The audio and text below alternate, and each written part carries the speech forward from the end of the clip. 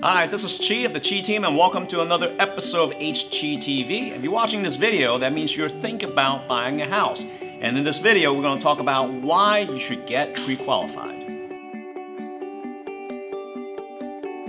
All right, standing next to me is Bob O'Connell. He is with Main Street Home Loans. He's been a loan officer for 15 years. Thank you for coming, Bob. Thanks, Chi. All right. Why should someone get pre-qualified? So it's important in the process of purchasing a home to get pre-qualified to determine your buying power and also to prepare yourself for the next steps of processing underwriting after your contract is ratified. So Bob, what entails in the pre-qualifications?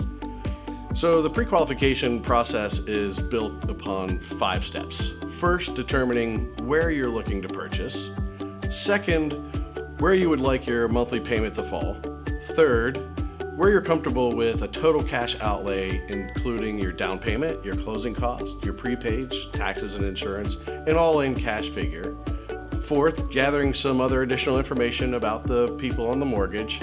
And fifth, compiling all that information to determine what your debt-to-income ratio is and what products are going to fit best for you and your desires.